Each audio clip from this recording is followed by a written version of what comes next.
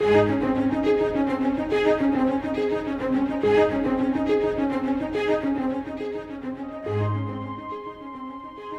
rise and fall. Kingdoms come and go. Only the eternal God stays the same, and only His truth provides the solid foundation for our own beloved country. Join Scott Pauley as we examine the unchanging truth of God's Word.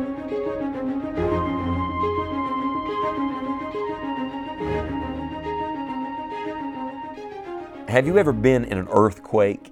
I personally have not been in one, but I've talked to people who have, and they say it is one of the most disconcerting things because the very thing you think is most stable, the ground under your feet, is giving way. Everything is shaking. Everything is uncertain.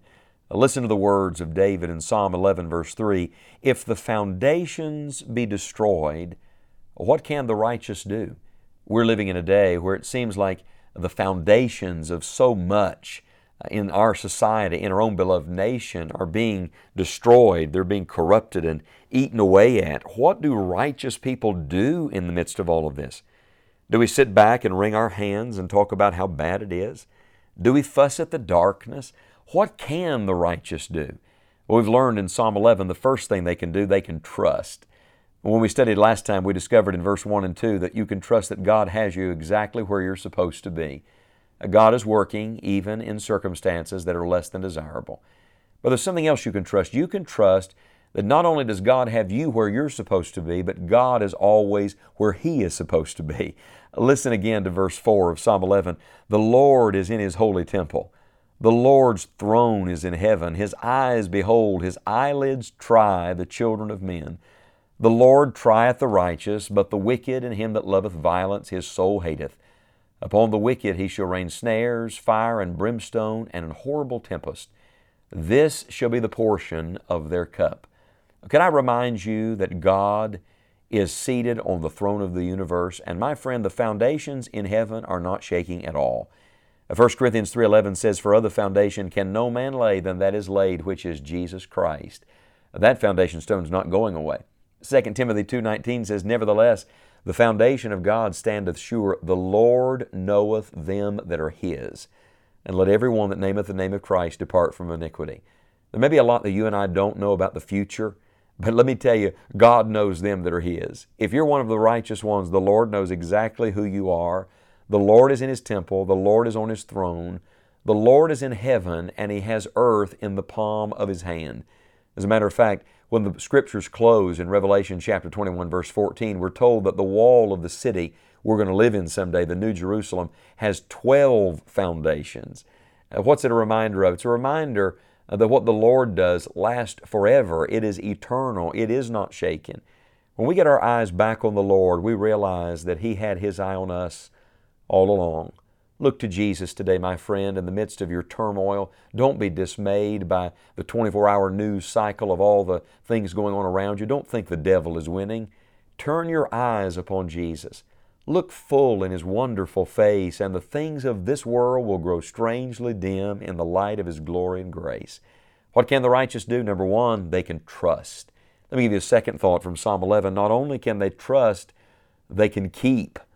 Listen to the closing verse of Psalm 11. The Bible says, For the righteous Lord loveth righteousness. His countenance doth behold the upright. And notice that the emphasis on the entire psalm is on the righteous. What can the righteous do? The Lord looks to the righteous. He loves the righteous. He is the righteous Lord. How easy in an unrighteous world, dealing with unrighteous people, to miss the unrighteousness that creeps into our own heart. Is it possible that while we're talking about the need of our nation, we're neglecting the need of our own soul? Somebody said, well, doesn't all this wickedness around you bother you? Absolutely it does. It vexes me and it grieves the Spirit of the living God within me. But when was the last time you were vexed over your own sin? When was the last time you were grieved over the wickedness in you? We ought to ask God to help us love what He loves. We ought to ask God to help us hate what He hates. And we have to work every day to keep our own heart right with the Lord. My greatest enemy is not the world. My greatest enemy is the man I look at in the mirror every morning. The hardest thing to do is to keep me right with God. May I say this today? Don't allow the foundations of your own soul to be destroyed. What can the righteous do? Number one, they can trust. Number two, they can keep themselves right with God. Number three, they can pray. You remember I said that this emphasis begun in Psalm 11 continues into Psalm 12. Listen to Psalm 12, verse 1. Help, Lord, for the godly man ceaseth, for the faithful fail from among the children of men. They speak vanity, every one with his neighbor. With flattering lips and with a double heart do they speak. The Lord shall cut off all flattering lips, and the tongue that speaketh proud things. Who have said, with our tongue will we prevail, our lips are our own. Who is Lord over us? For the oppression of the poor, for the sighing of the needy. Now will I arise, saith the Lord. I will set him in safety from him that puffeth at him. We love to grumble and complain about how bad things are, but perhaps we should turn our complaint into intercession. Perhaps we should take our grumbling and turn it to prayer. You see, the contrast is the wicked do one thing with their lips, righteous people do something else with their lips. The wicked people, the Bible says in this passage, cut and flatter, and they say lots of vain things. Let me tell you what godly people do. They pray. They don't just fuss at the darkness. Who should we pray for? Well, there are four specifically mentioned. In verse 1, we should pray for the godly. Pray for godly people not to cease. Then we should pray for the faithful not to fail. And then in verse 5, we should pray for the poor to be protected. And then we should pray for the needy to be provided for. I love this opening part of Psalm 12, Help, Lord. When you can't do anything else, when the foundations seem to be shaking all around you and you wonder what you can do, I'll tell you one thing you can always do. You can always pray. And then let me give you one final thing. This is how Psalm 12 ends. The words of the Lord are pure words. As silver tried in a furnace of earth, purified 7 times, Thou shalt keep them, O Lord. Thou shalt preserve them from this generation forever. The wicked walk on every side when the vilest men are exalted. What can you do? Well, you can trust.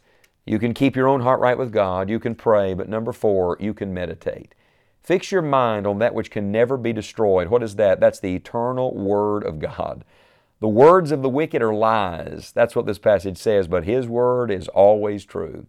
His Word is pure in an impure world. His Word is preserved in a decaying world. Isaiah said in Isaiah 26:3, Thou wilt keep him in perfect peace whose mind is stayed on Thee, because he trusteth in Thee. Psalm 119, 165, Great peace have they which love Thy law, and nothing shall offend them. The setting of Psalm 12 is that all the priests and the people who aided David and Nob have now been slain by Saul. Everything familiar to him is disappearing.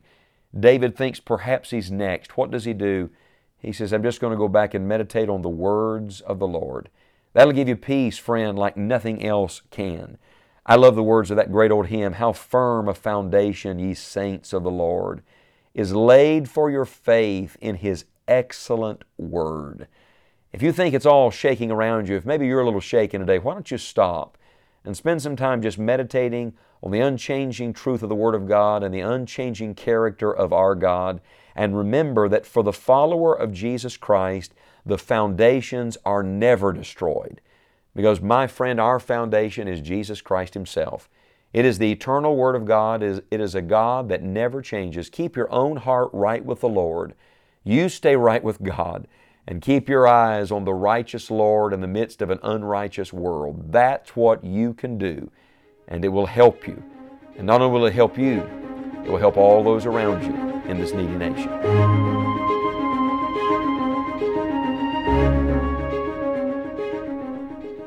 The greatest work a Christian can do for his country is pray. Would you join us today in praying for America? We have a blessed heritage, and yet we are a needy people. You may find additional helpful resources at scottpauley.org. We look forward to studying with you again soon on Enjoying the Journey.